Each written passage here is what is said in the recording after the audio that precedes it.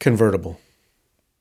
At first, the driver seems to be jerking her head, as if shaking off a bee. But then I see the rhythm in her movements and catch a corner of her smile as she bounces her head in the direction of her passenger. She infects him, and his head begins to bob in time with hers. I can't help it. I switch off the news and roll down my window to try to catch a bit of what it is they are listening to. It's then that the light changes, and we all begin to pull away. From a lane over, I follow the little red car. At the next light, I am alongside them.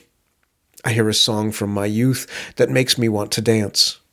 I throw open my door and, like Daisy Duke, I jump into the front seat of the convertible, landing with TV precision between the man and the woman. They are, of course, unsurprised. I put my arms around them both, and as the light changes, we pull away together, heads bobbing, friends for so long. We roll down this length of road, collecting more passengers at each stoplight, like a clown car. Each of us hears the song of our youth. Each of us has been friends for so long. It is never crowded as long as the music keeps playing and the wind keeps blowing.